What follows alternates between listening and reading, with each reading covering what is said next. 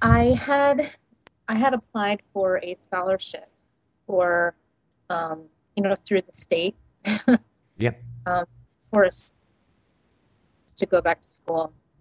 Um, Apparently, people with histories of physical illness, they're able to gain assistance, monetary assistance from the state for vocational rehabilitation. And in order to do that, some people go to school. I've been accepted by this program. Uh, I will get like a 4-year scholarship for anything that student aid doesn't cover. So I'm trying to figure out exactly what I want to go to school for. Um, Right. Right. yeah, I've just been mulling over a few ideas, and the closer my deadline gets to making my decision, the more ideas keep reiterating. Um, I mean, just kind of inundating me, and I'm getting overwhelmed. I don't really know what to do. Right. And so you can study just about anything that you want? Yeah, Yay, yeah, option paralysis. It's lovely.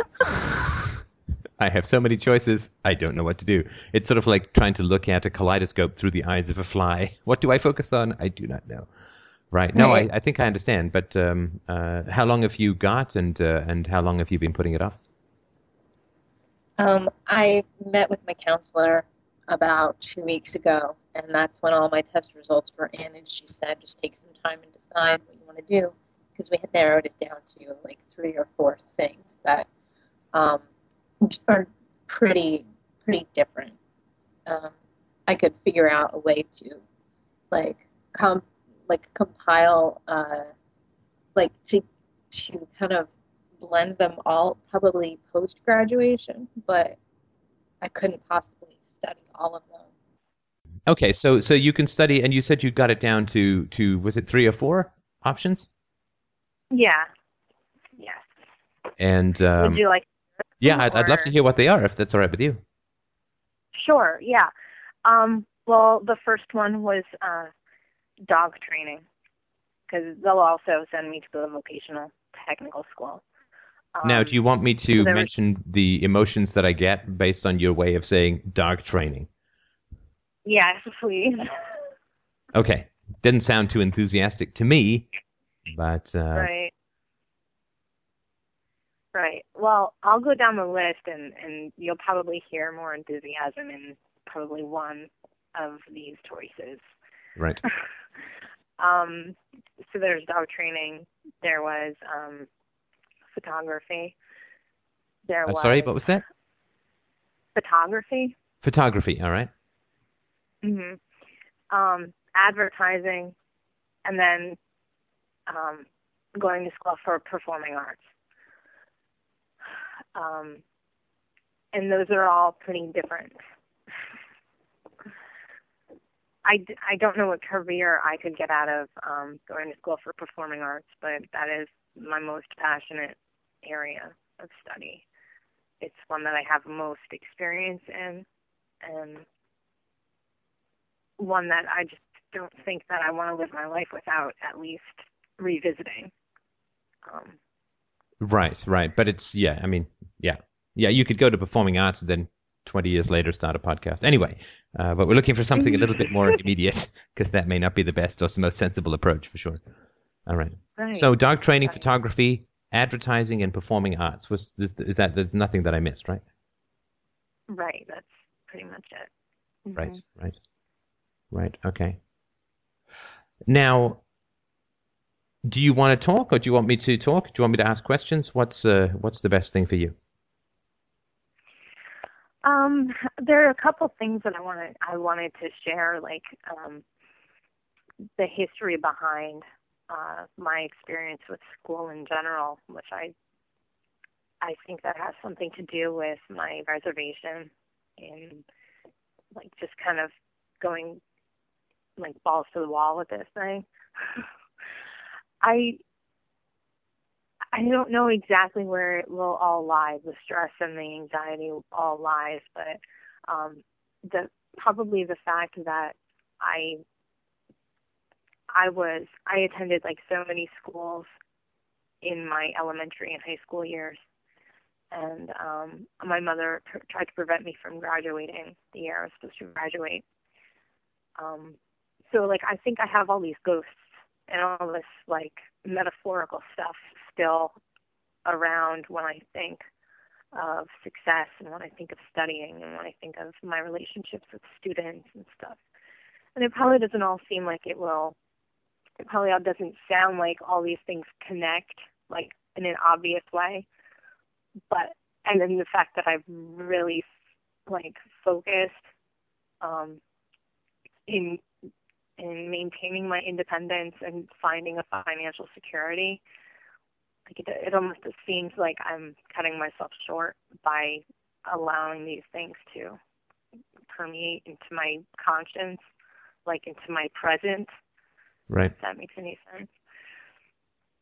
So I guess that's all I have to say about that. But, Sorry, I just want to make sure I just missed that last bit. You were saying that if you allow this to permeate, you're selling yourself short if you allow this to permeate into your consciousness. Could you just remind me what this is? I'm sorry, I just missed that part. Sure. I think there are things I believed in, like I had core values around school that I think still exist within me that I don't necessarily, I don't think that they're part of who I don't think that they're organic from me. They are things I've learned about myself from my parents.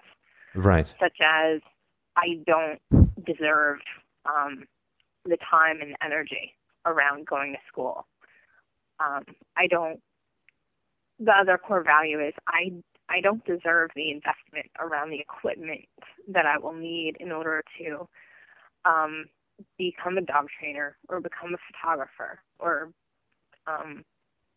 and it even goes into like little activities like hiking or something, like all like the money around it.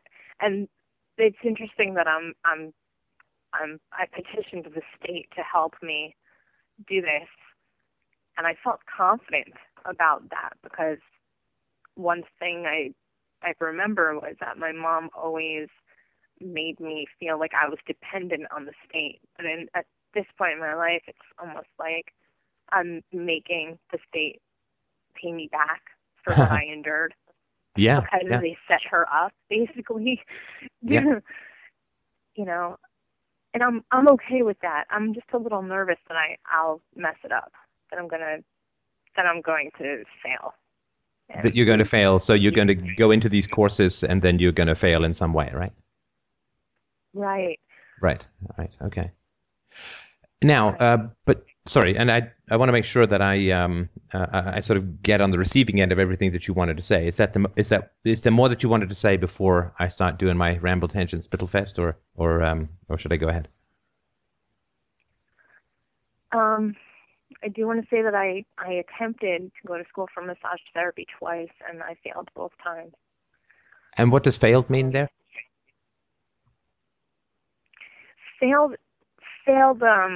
Immediately failed means to me like I didn't do my best.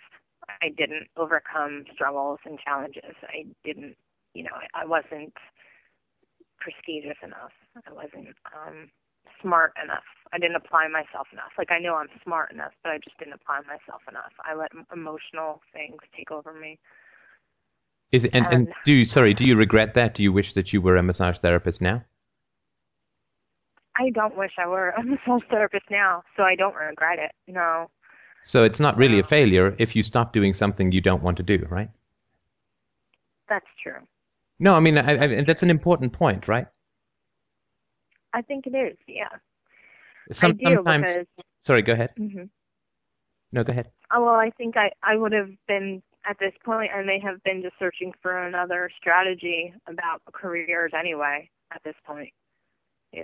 Even if I had made some money as a massage therapist, I definitely was not in a good place to be around bodies because I had a lot of body issues to handle, and that's why I did not succeed. But the second time, I The second time, I feel it was a little less about body issues, but it was more so about being like sacrificing myself within my marriage, because that was when my ex was sick, and I had pleaded to go back to school. You know, I basically felt like I begged for some kind of support that I follow my quote unquote dream. And halfway through, he told me that it was unrealistic that I continue going, and I didn't go anymore, and I actually landed in hospital again, for depression and thoughts of suicide. And right. But it wasn't about the massage school itself at all. I don't think. I think that was just another dichotomy I needed to create in order to feel like, victimized. To right. I didn't get a lot of attention in my marriage unless I was being victimized or sacrificed in some way. So. And even then, that's not really attention, right? No. I don't really know what to call it other than just symptomatic. Stalking? I don't know. I don't know either, but it's not exactly the same as attention, right? Right. Would you care to distinguish the difference for me? I would, but not just now. Maybe if we have time at the end, remind me. But I wanted to keep focusing on this thing, which is more pressing, which is your question about life goals, and because this is going to be a pretty big investment, and you don't want to fail again, obviously, and so I think it's important. Now, obviously, I'm not an expert on life goals. I mean, good heavens, I run a podcast, right? But I do have some methodologies which I found sort of useful in big picture stuff, which, just as a, my normal disclaimer as a rank amateur might be of some help to you. And I think that the main thing that I want to communicate to you is a very deep sympathy first and foremost. And I can tell you a little bit about that if you like. Yes, please. Thank you.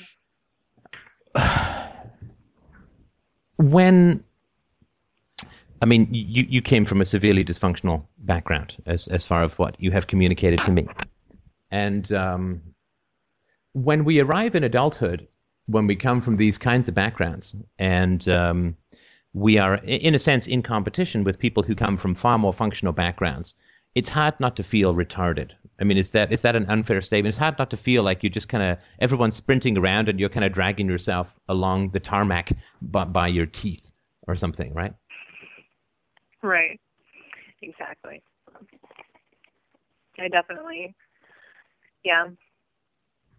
When I was like 5, I remember my first thoughts of like comparing my crayon collection to other girls and their crayon collection, and just thinking how cruddy and cheap mine were compared to theirs. And I think it just started at that point that I was just a lot less than. And even though there's like so much more inside, it was just, there's no point in reaching it or expressing it. Yes, absolutely. And the consciousness does not yet exist in the world for people to look at the walking wounded who come from difficult childhoods with a lot of compassion and sympathy. I mean, this is something that is it's a very broad statement. It's not true for all people in all situations.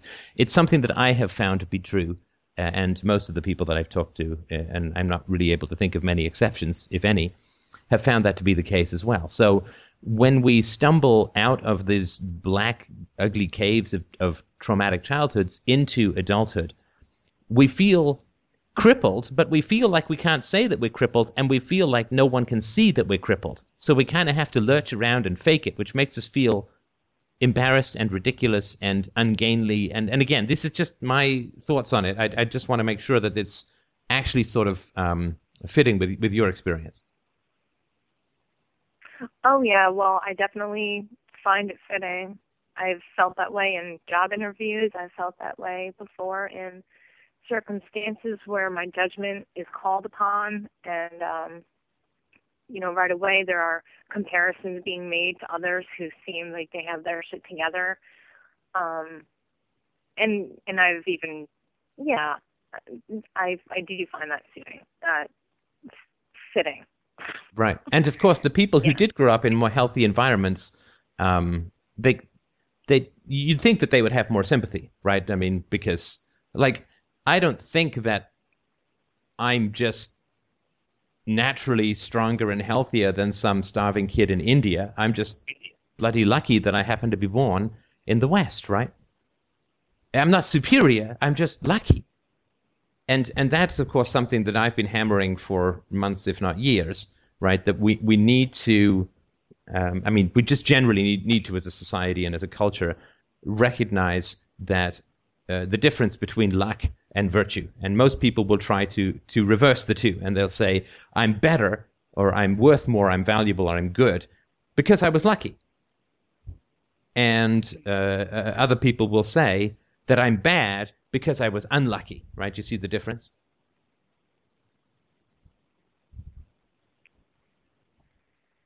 We are good because we are good, and we are lucky or unlucky because of the mere accidents of birth and parenting and environment and so on.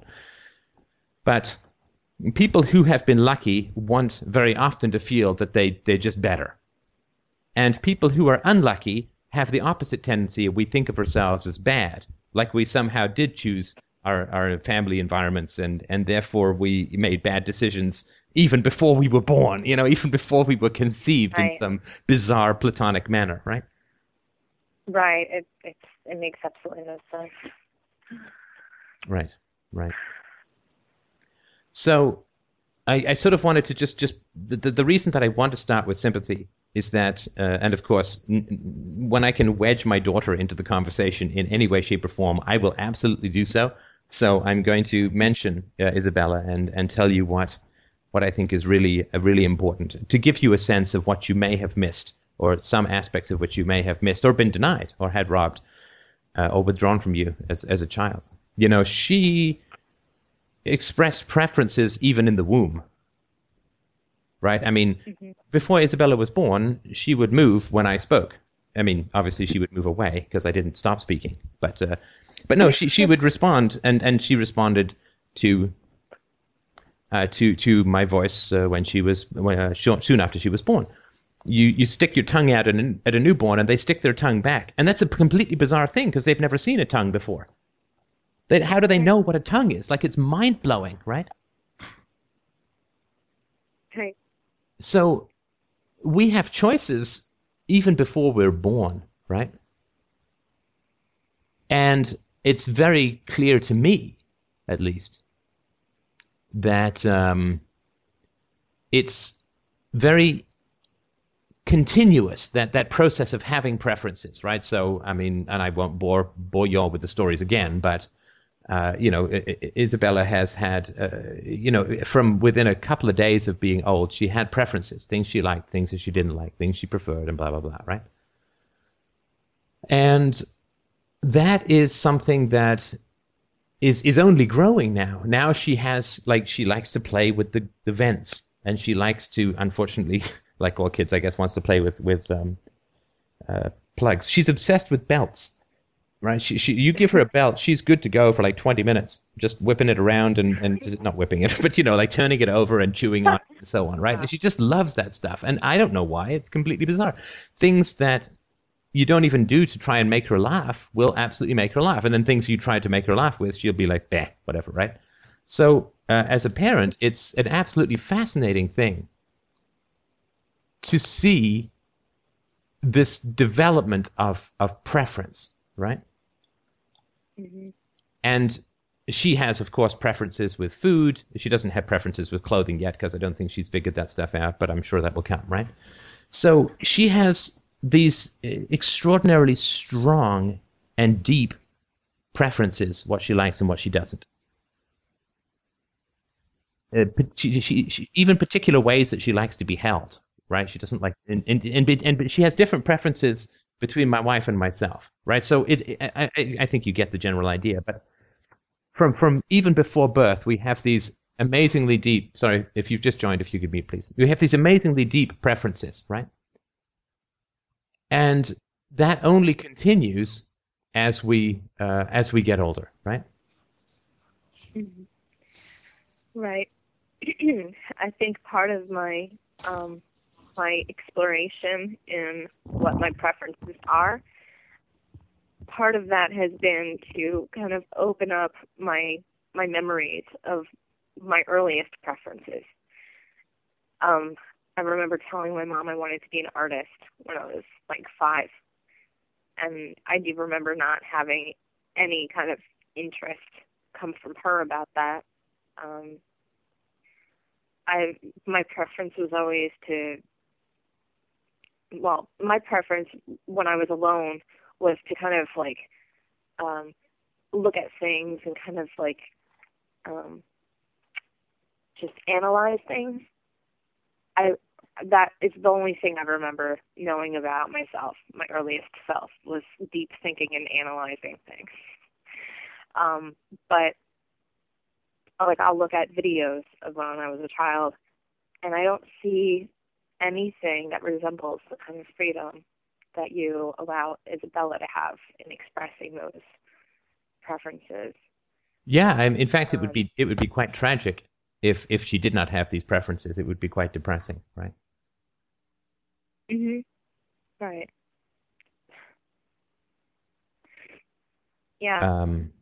Sorry.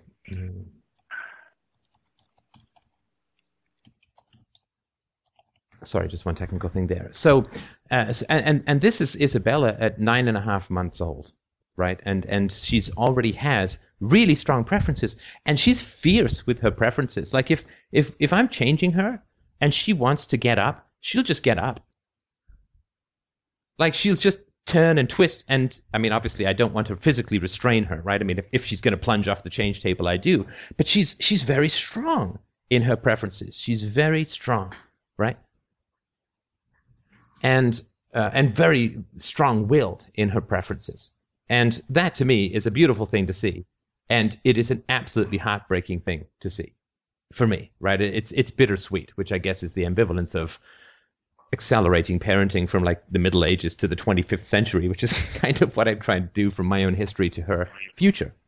It's really heartbreaking because I see what was just smashed up in myself. What was just hit with a bulldozer and a meteor and a nuclear bomb and just smashed to atoms in myself. That's very powerful because that's a living example. What you do with Isabella, I know from personal experience, is an example that has helped me tremendously in dealing with my inner child and right. making the switch from the self-loathing to the self-compassion, which has brought me light years away from depression. So seeing that, yeah, it's very powerful to witness, and I can't imagine what it would be to experience. Right. So I just want to really reinforce that we are born with these very strong preferences and very strong-willed preferences. I mean, she's not aggressive at all. She is not aggressive at all, but she's immensely strong-willed and assertive. And I think that's natural. I mean, I think that's how we all are. And sure, isn't that what creates such a struggle in parents? It's like they get so angry and they take things so personally because of the inner strength, because of the raw natural strength that we're supposed to have that exists in babies. Right. And it is, again, it is a beautiful thing to see, and I would be heartbroken if she didn't have that. But at the same time, I mean, it's really sad to see, because, I mean, for obvious reasons. So when you are at the age that you are, looking at how to make a choice, how to have a preference, I mean, I think it's really, really important just to have sympathy with yourself right? Because you haven't expressed much sympathy for yourself in this call, and that's what I was listening for at the beginning. And that's what I'm here to try and remind you of. Right? That you're dropped into, it's like you were suddenly dropped in China, wearing a potato sack, and you don't know how to speak Chinese, and you're saying, man, I must be stupid because everyone here seems to know how to speak Chinese perfectly, right? It's like, but you weren't taught that. And in fact, it's the metaphor is not great because you have to work to learn Chinese, but we're born with these naturally very strong preferences. And they're benevolent preferences. I mean, she gets frustrated if she doesn't get what she wants, if I can't give her what she wants, but she doesn't get angry. She doesn't hit me or anything. She doesn't throw things at me, right? She's just upset, and that's perfectly fine, and that's perfectly valid. That's perfectly reasonable. I accept that she's upset. I don't, I say, I'm sorry, but I can't do it right now. We're driving. You have to wait till we get home or whatever, right? Right.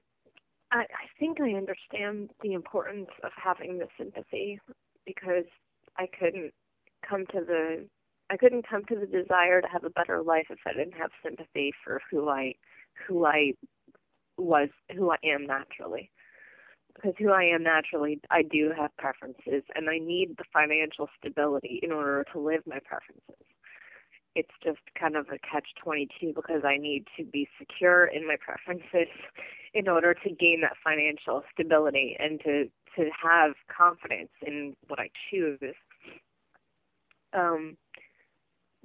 My confidence is the problem at this point. Right, but I think that your confidence needs to be supported by recognizing that your preferences, if I understand your history correctly, and correct me if I go astray at all, your preferences were actively opposed as a child. So you have to be taught Chinese, but willpower and preferences, strong, assertive preferences, we're born with. They have to be actively opposed and in many ways attacked in order for us to end up adrift in adulthood. Mm-hmm. Does that make sense? Absolutely. Yes, my preferences were definitely attacked all my life. There was, by a very young age, I had taken on my mother's preferences, and I had actively expressed them, such as I had the option to live with my father when I was quite young, but I was adamant in the decision to stay with my mother, and I know that she was the one that reiterated that idea in my brain constantly because it was at my mother's house where I was being physically abused. Right, and just to and again, I just want to rewind that briefly just to remind you of the need for sympathy. If I remember rightly, you said, I took on my mother's preferences. But that's I would not say that would be an accurate description of that, because that sounds voluntaristic, True. I was I don't know the best way to put that. Probably, I knew that my only means of survival were to just go along with what my mother wanted me to do. Yeah, I mean, the answer is that and I don't know, the answer for me was that I just got attacked for preferences which were inconvenient to others. Exactly. Financially, everything. I mean, when I was about to exit high school, my preference was just to get the heck away from my mom. It wasn't about school. It wasn't about anything. Because my opposition at the time was her fighting the dean of my school to keep me there for another year, just to keep me there. She was going to get some kind of monetary compensation as a survivor benefit because my father had died as long as I was in school. So I just didn't have, my preference was independence at that point, and that's where I'm stuck. That the idea of not being confined to any one situation and just having emancipation and doing things on my terms are things I'm just really serious about that. I don't know. I feel like I'm getting lost right now. No, I mean, I think you're bang on target. I mean, but I think that if no one can tell you what it is you should be doing with your life fundamentally. I mean, I think that as an annoying moralist, I might have things to say like not to do with your life, like, you know, strangle kittens or whatever, but I don't think you're in any danger of that, right? But no one can tell you what to do, and that's why this call is not about, here's why I think you should be a photographer, because what the hell do I know, right? I mean, that would be meaningless, right? But my concern is that it's always so important to just remind yourself of the reasons why you have difficulties with certain things, because otherwise you're just going to feel broken in the wrong way, right? Sure. Because if you don't notice that you've sprained your ankle, then you're just going to think you're lazy for running slower, right? Or running in a circle or whatever, right? Right. So it is really around having an appropriate and I think self-sympathetic approach to understanding the effects of your history on your current capacity to make decisions.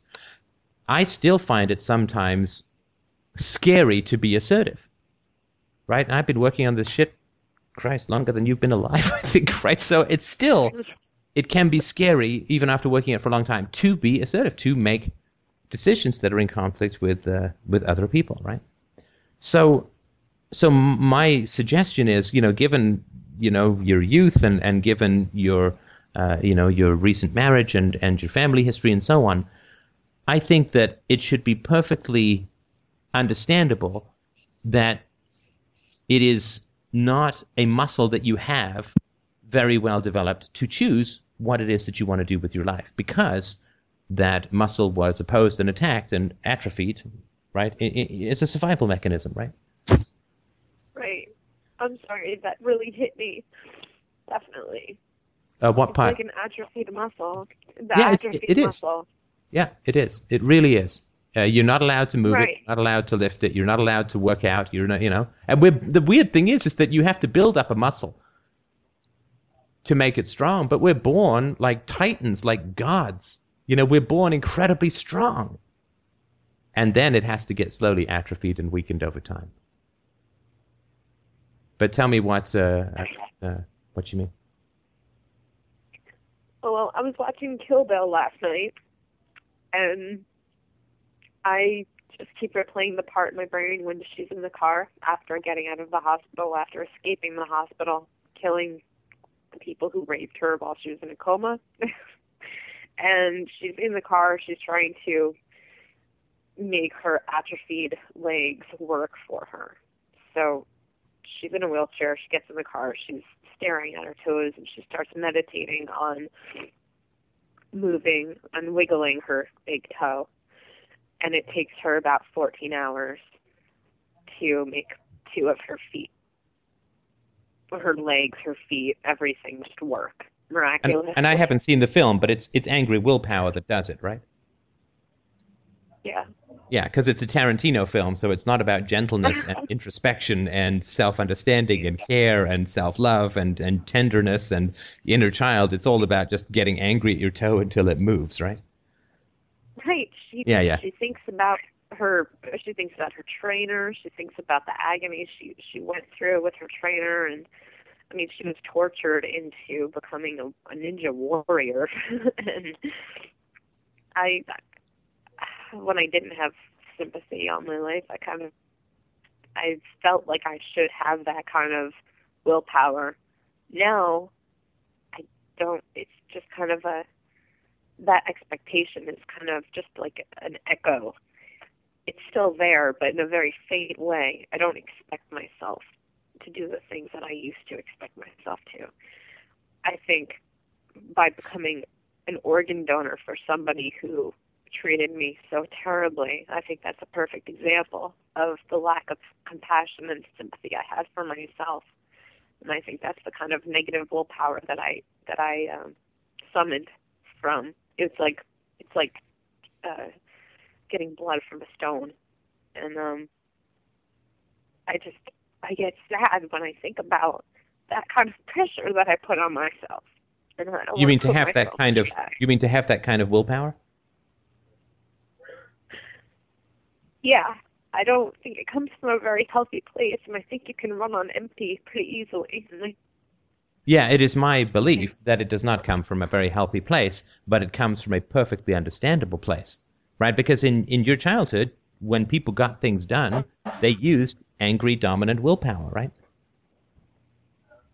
Right, like white knuckling it. Yeah, like you yell at your toe to make it move, and you yell at your child to get what you want.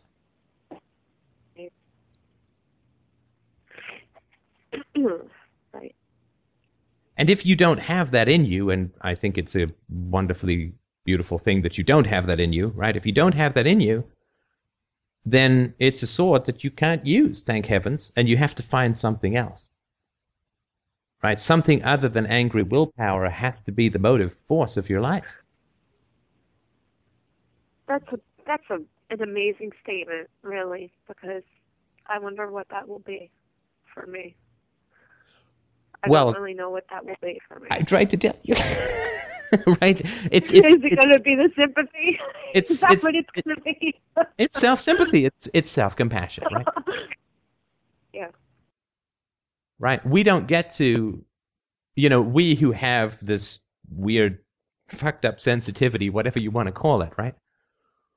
We don't have it in us to yell at people and bully them and intimidate them to get what we want. Right? That's fair to say, right?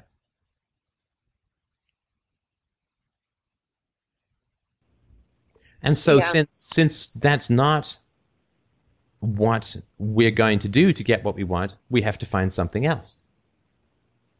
And there are lots of other ways to get what you want in life other than yelling at people or bullying them, right? You can be sexy to get what you want.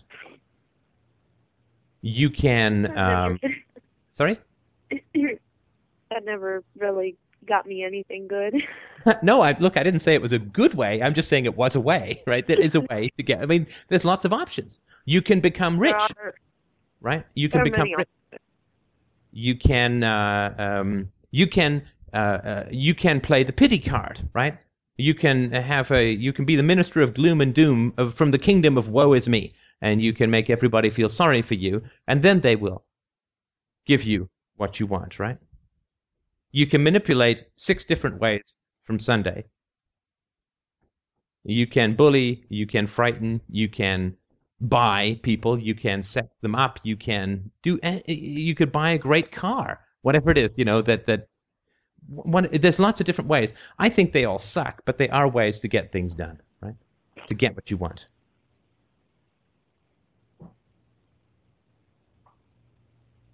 Those are all ways that I think I just survived using all of those tactics. But see, I don't want to survive anymore. I want to live.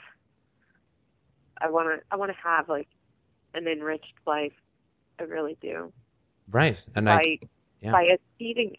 I'm sorry to cut you off, but no, go ahead. Like by achieving things based on my, not that I'm a saint, but that I have capability, I have skill, I have credibility. Like one of my favorite ideas is thinking of myself as a public speaker about things that I could be passionate about. And along with that, I've kind of brainstormed what's around that. Around that is credibility, enthusiasm, compassion for those who don't know something, the ability to express new ideas,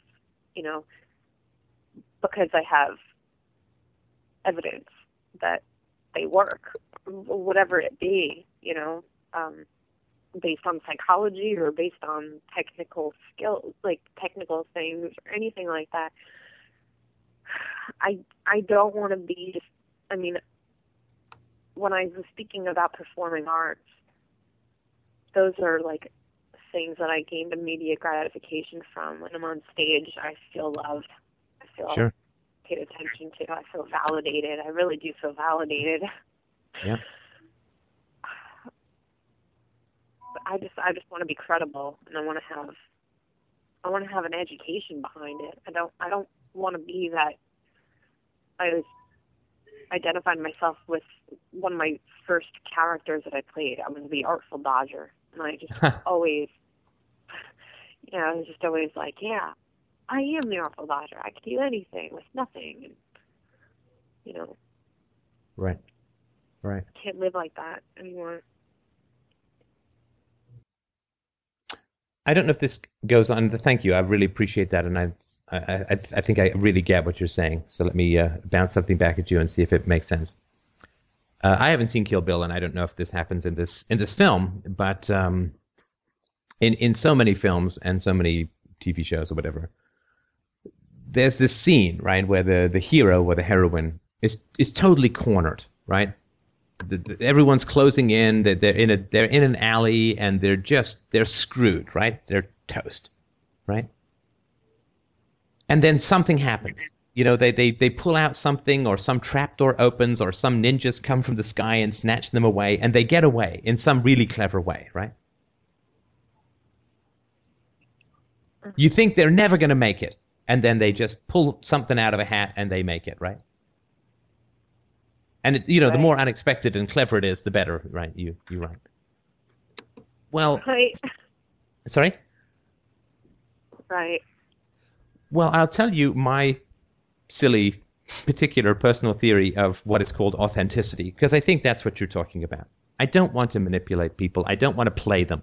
I don't want to be loved for talent or beauty or ability or money. I want to be loved for who I am. I want to be authentic to who I am, not dominated by the past, not plowed under the wet earth of conformity. I want to be actually who I am. And my experience and my theory about what authenticity is authenticity is the trap door that opens up right under your feet when you are completely cornered, beaten down, and screwed.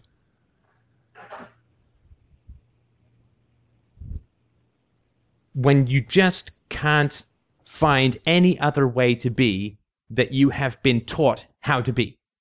When you can't swallow a single pill out of the entire array of medicine that has been spread out in front of you your whole life, you simply can't swallow one of those jagged little pills anymore, and you don't know how you're going to live, and you don't know how you're going to be, you kind of throw yourself off a cliff and you fall into who you actually are. And you only throw yourself off a cliff because you're completely cornered, like the end of Thelma and Louise or whatever, right? Like you just, it is the authenticity, individuation, are the ninjas that rappel down from the sky and yank you away from all that is cornering you, and you don't know that they're coming, right?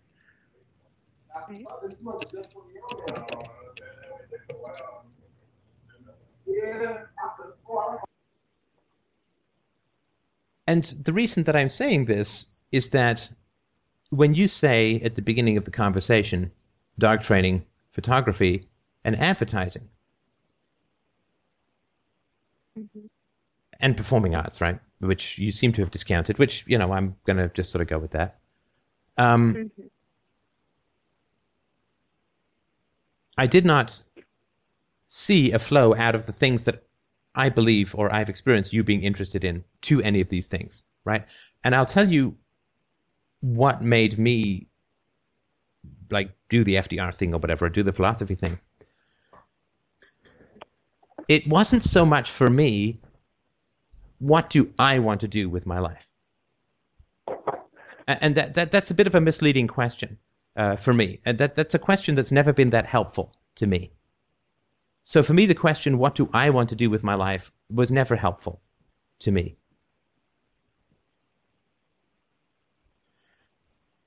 For me, the most helpful question was, what do I want to provide to the world? What do I want to give to the world?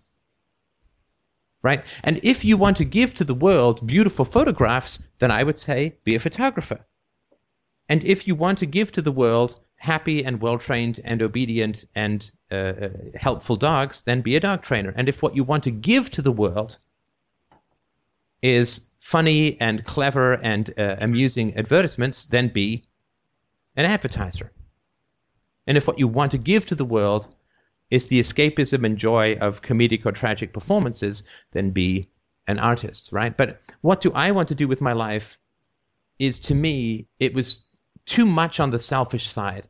For me, it was much more about, what do I want to give the world? And it made it easier for me with Free Domain Radio, because I said to myself, do I want to really give the world another software package? Mm-hmm. Right? Do I want to give the world another presentation of buy this software? Do I want to give the world another technical white paper about how great this software package is? Do I want to give the world another analysis of all the competitors in the market and how this product stacks up against them? And don't get me wrong, for years I did want to give that to the world. I was thrilled to be able to do that. I was thrilled to get the opportunity to do that. And then I wasn't. You know, there's these Disney films where the heroine, you know, she's walking through the woods, or she's singing and dancing through the woods, right? And there's these sunbeams and these birds all flying around her hair. And after her footsteps bloom up these beautiful flowers, you know? Mm-hmm. I didn't even know which movie it is. Probably all of them, right? Like all the movies, there are no parents, right? And for me, it's like, what are the flowers that I want to leave behind? Right? As I walk through the world, what are the flowers that I want to leave behind? Mm-hmm. I mean, that's totally gay for me to say, but I think you understand where it is that I'm coming from. You know, like, if you can imagine me as a Disney heroine with, anyway, but and I would do, obviously, more pirouettes than your average Disney heroine would, and there would be even gayer birds flying around me. I don't know, what are gay birds? Bluebells? I don't know, bluebirds. Anyway, but it is. You could wear your blonde wig at least. No, I think I would be much more striking as the cue ball head that I am. I think that would be quite the Disney heroine, you know. But I think that's really important. What kind of trail do I want to leave behind in the world from my day? Yeah, that's interesting. Right. So if you, and again, nobody can tell you what you want to do with your life, but if you love truth and authenticity and depth and self-knowledge and so on, why not be a counselor? Why not be a therapist? Why not? I mean, I don't know, right? But if that's the stuff that you love in yourself, right? And the other thing, too, that I think has been very helpful in terms of life goals, which has always been the most successful way to approach it for me, is, you know, is there a way to get paid for doing what I do for free? Is there a way to get paid for doing what I do for free? Why did I go into software eventually? Because when I got my very first job, I guess not my first job, but my first job that had any kind of steady income, I bought a computer. Right? I could have bought a car. That's how expensive computers were back then. Not a very good car, but I could have bought a car. And I programmed night and day and loved it and so on. So I did all of that. I used to go on Saturdays to the computer lab and just program all day. And with the other kids, we'd share tips and all this and that. And I loved it. So I did that for free for years. Could I find a way to get paid? Eventually I did, right? Obviously, Free Domain Radio was a massive, all-consuming hobby for quite some time before I even thought about charging anyone, right? Or it was suggested, I think someone suggested, oh, I'd like to donate or whatever, right? And it's like, really? Right? So, you know, whatever it is that you're doing for free, and I had a director who, you know, she liked my acting, right? But she also knew that I was a writer. And I was, at this time, I was trying to figure out what I wanted to do. I came off 2 fairly successful acting gigs. One is playing the lead in Macbeth, the other playing the Doctor in The Elephant Man. And I was like, I like to write, I like to act, I like to write, I like to act. And she said to me something very smart. She said, well, when you go home and you have spare time, what do you do? Right? I said, well, I write. And she said, do you practice your accents? Do you pick up scene studies? Do you get other actors together to read plays, to figure out new stuff? I said, oh, no, I write. And she says, well, that's important, right? What do you do when you have some free time? And is there any kind of way to translate that into a profession? Now, if you love taking photographs, and the idea of leaving beautiful photographs in the world as your legacy, then, hey, be a photographer, right? If you turn on the advertising channel, or, you go to YouTube and look up the world's funniest commercials, and you just are completely delighted at telling, inventive and witty tales in 20 or 30 seconds, be an advertiser, right? If you love dogs, and you understand, right? Yeah, I do. So tell me what you're feeling. I think, oh man, I'm sorry. Oh, no, feelings. You absolutely have to apologize for feelings at Free Domain Radio. This may be the one part I don't cry, but sorry.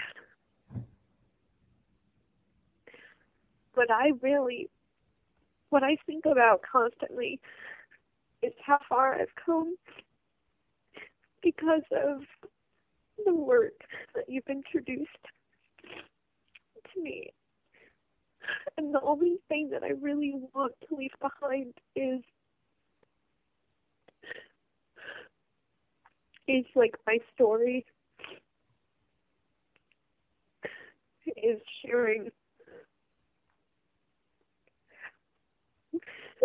the story of how I was able to gain my independence. I don't know if that would mean anything to anybody. Or if I could make money on it, but that's what I think about all the time. So you want to help people? Yeah. Right. And you can do that in the performing arts, right? You can do that in interpretive dance, as I have often done, though never published the videos. There's lots of what you can do it by being a therapist. You can do it by being a writer, by being a performer, lots of different ways. You can even do it probably by being a photographer, right? Right. If you were, this is not something this is just something off the top of my head, but, we see photographic exhibits of some truly terrible stuff, like murderers and genocides and so on. You can see these photographic exhibits where these terrible pictures.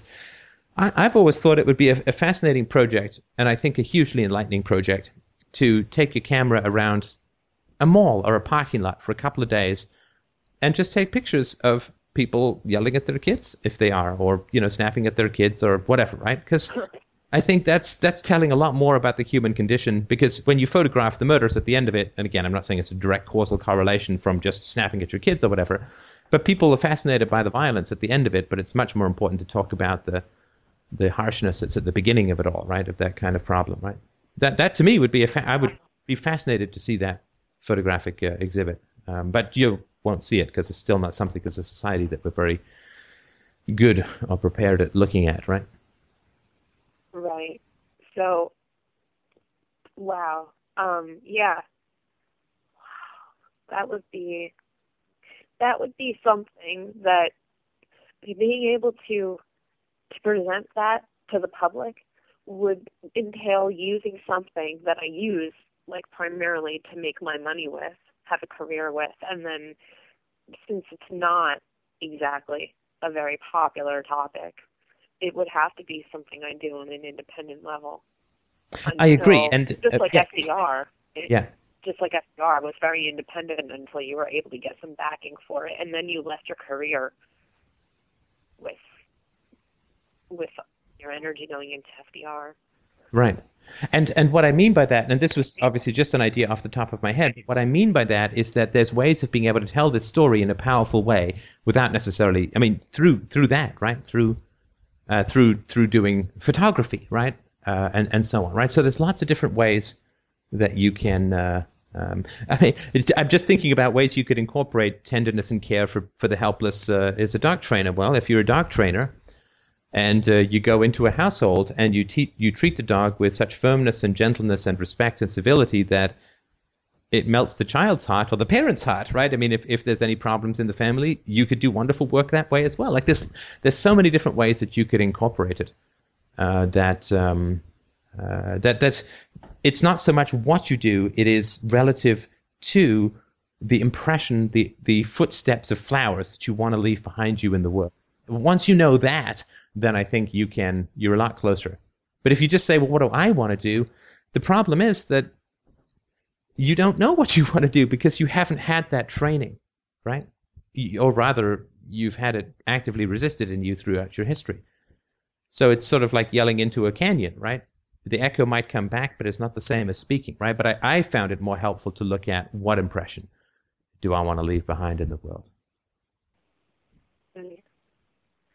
What I want to leave behind is I would love to rekindle passion in people for the world and for life in general, for people who are completely depressed and they don't feel like they can live another day. I want them to see that it's possible. And when I was speaking with my counselor about doing things like that, because we talked about what my intentions are in whatever career I go into, and a lot of it was to express myself and to possibly go into arts therapy. That was something that we talked about as well. And the counselor said something like, so many people come in here with addictions and things, and they want to go out and be alcohol counselors, and they want to help addicts. And there's no point in doing that. They're just trying to, like, he was just wrapped around the concept that people are just trying to, like, do things because they have experience in it or something. Like, right. And I asked him what did he go to school for? He said he went to school for chemistry, and he's like, now look at me now. Nice. Like, yeah, you're working for the state. You're one of those. You're just another asshole. That's how I felt. Really? Okay. Yeah. Well, he may not have been helping or listening to you that well, but of course, that's a tough skill to develop for sure.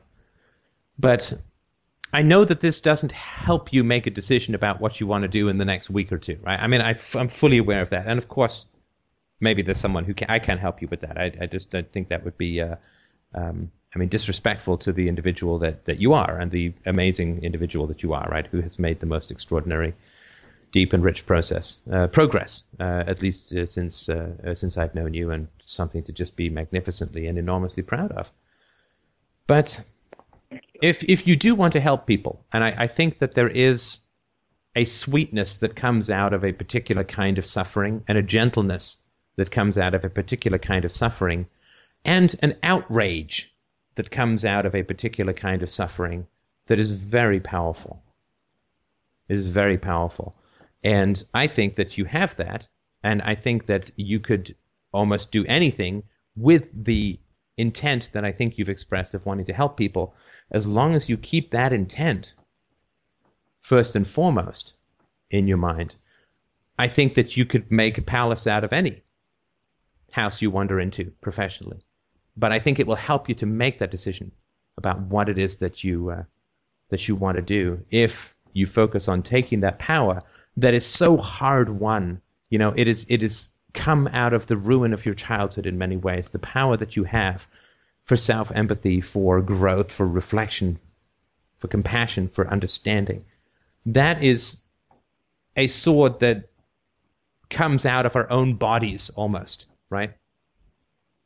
And if you want to use that sword, so to speak, to do good in the world, or hug, whatever you want to call it, to hug the world, to teach people about the beauty of possibility and the escape from the prisons of history and suffering.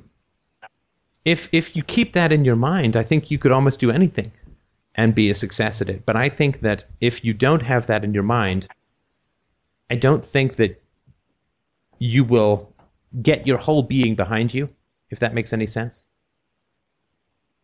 Right. And I don't think massage therapy would have done that for you.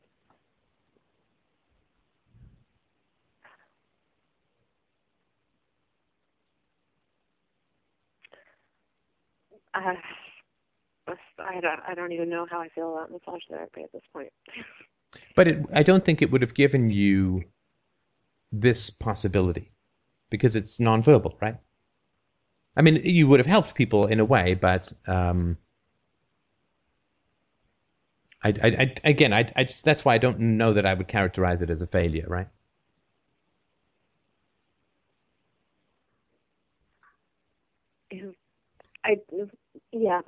Back then when I was in school, I thought my whole life would change as soon as I stepped foot in the classroom. Mm. And I would just fall in line and I would become a brilliant massage therapist and just change everybody's perspective on how they treated their bodies. And I didn't even have a good one on myself. So, right.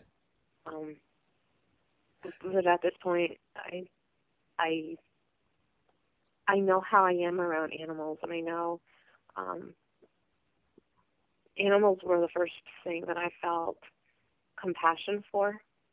You know, like I had a little dog in the house that I grew up in for a few years, where I was brutally abused, and I identified with this dog so strongly, and I just found that.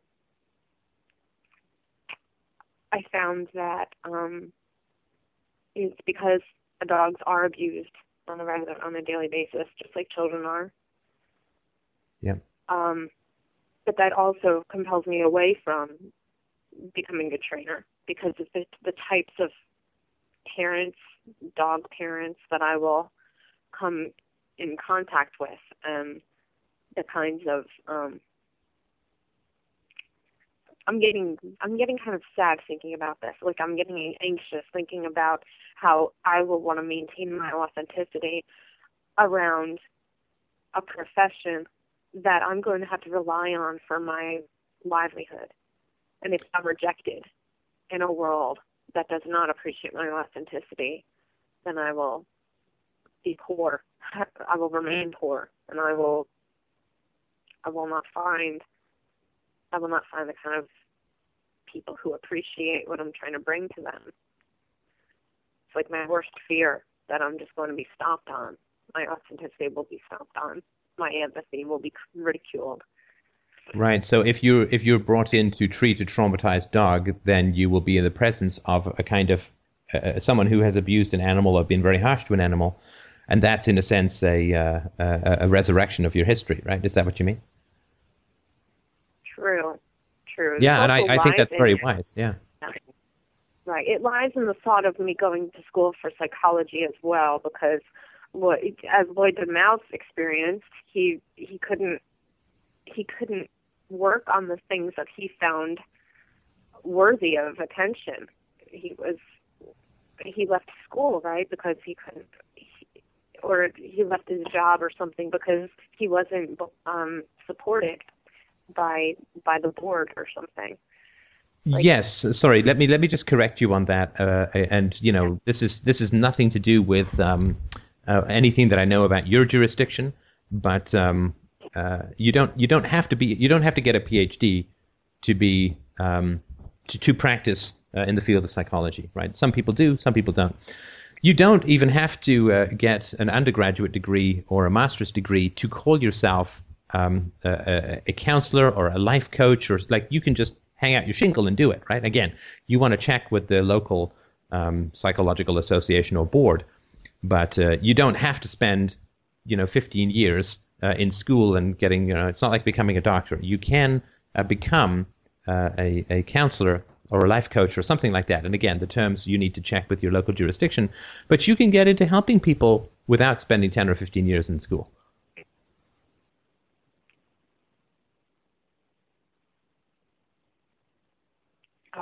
Really? Yeah, really, absolutely. And the other thing too is that one of the things that seems to be true, and I say this having read, lots of people who've written about their own therapeutic careers, that you won't get abusers coming into your office because they don't go for therapy.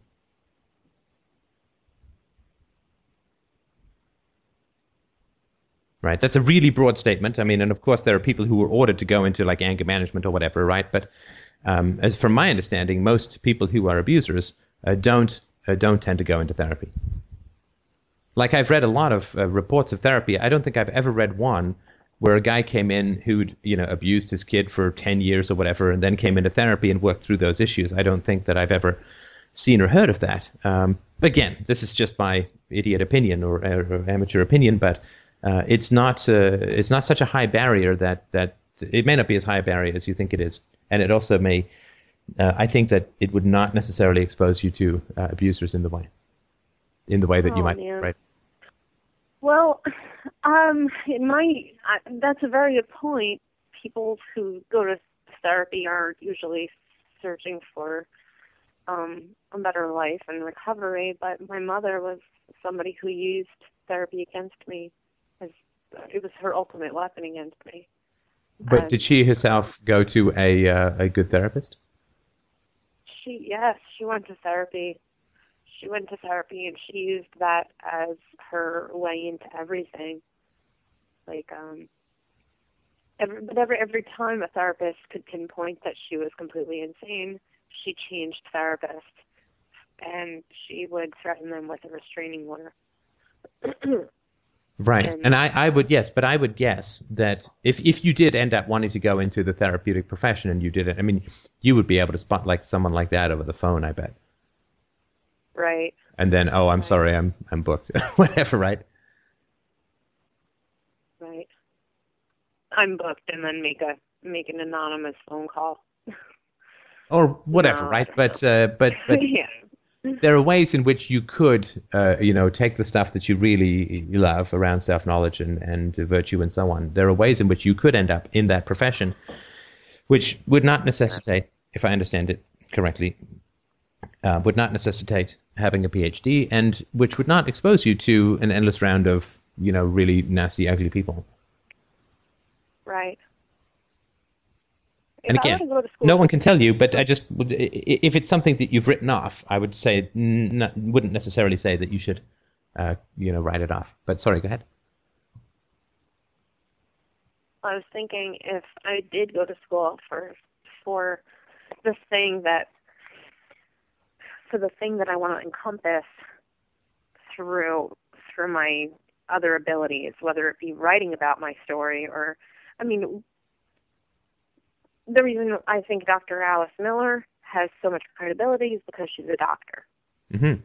I think her book, the drama, was so small, yet it was really hard-hitting, and it was perfect. And I'm not sure if many people would acknowledge it if she was not a doctor.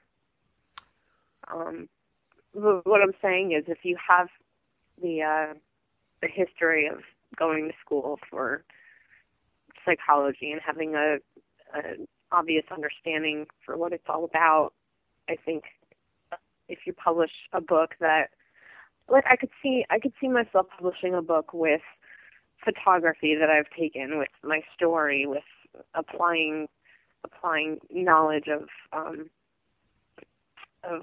like artistic and therapeutic activities, like kind of a life coach type of thing.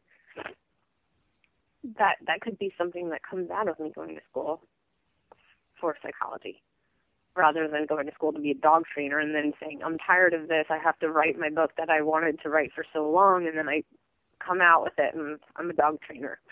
Yeah, no, and I think what you're doing here is very, very interesting. I just wanted to point it out. You probably are aware of it, but just for others who may not have noticed it, one of the things that when you come out of a very difficult or traumatic childhood, everything is moment to moment, right?